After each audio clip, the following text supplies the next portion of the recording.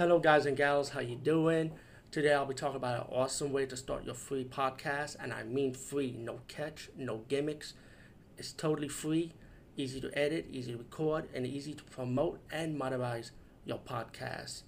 It's called Anchor.fm, and I highly recommend you guys and gals check it out and start your own podcast and let your voice be heard. And also, don't forget to listen to Wild Dog Podcast and tell them that I sent you and that you hear it from me, so you get more people to join Anchor.fm. You will not be disappointed because they will also put your podcast in other platforms and then make it very, very much easier for you. Have a great day, everybody. Hey guys and gals, what's up? How you doing? I finally had a chance to see this movie again. It's been a long time I saw this one. It's called The Losers, and this is based on the comic book, which I know of prior to seeing this movie long ago. And I never read the comic books anyway to this day, you know. I went to check the release date of this movie because it's been so long I saw this. The Losers, this live action version of the movie was done in 2010. And wow, just going back, it's like, remember who the actors were in this movie? Zoe Zandale, Jeffrey Dean Morgan, Chris Evans, who happens to play Captain America years later. You know, Idris Elba's in this movie. I mean, wow. It's good to see one of the early beginnings, you know, how they come up before they blow up even bigger than ever before, you know, as now.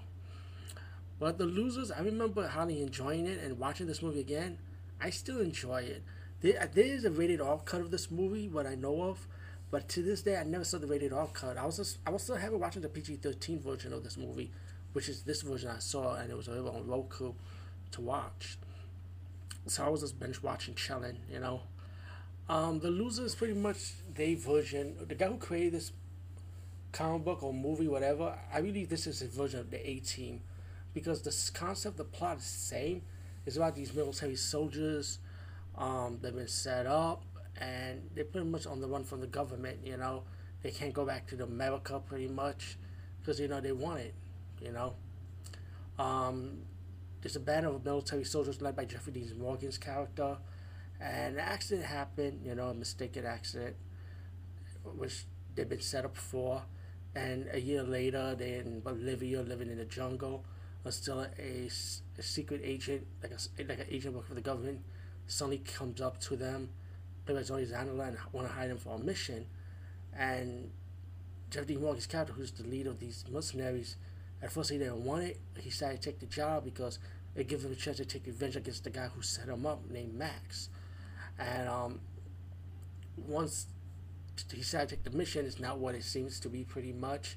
And as the movie progresses later on, things start getting exposed for what it is, and it's pretty much they have to work to settle their differences or settle some matters to stop a bigger threat, pretty much, which is Max, who's the villain in this movie.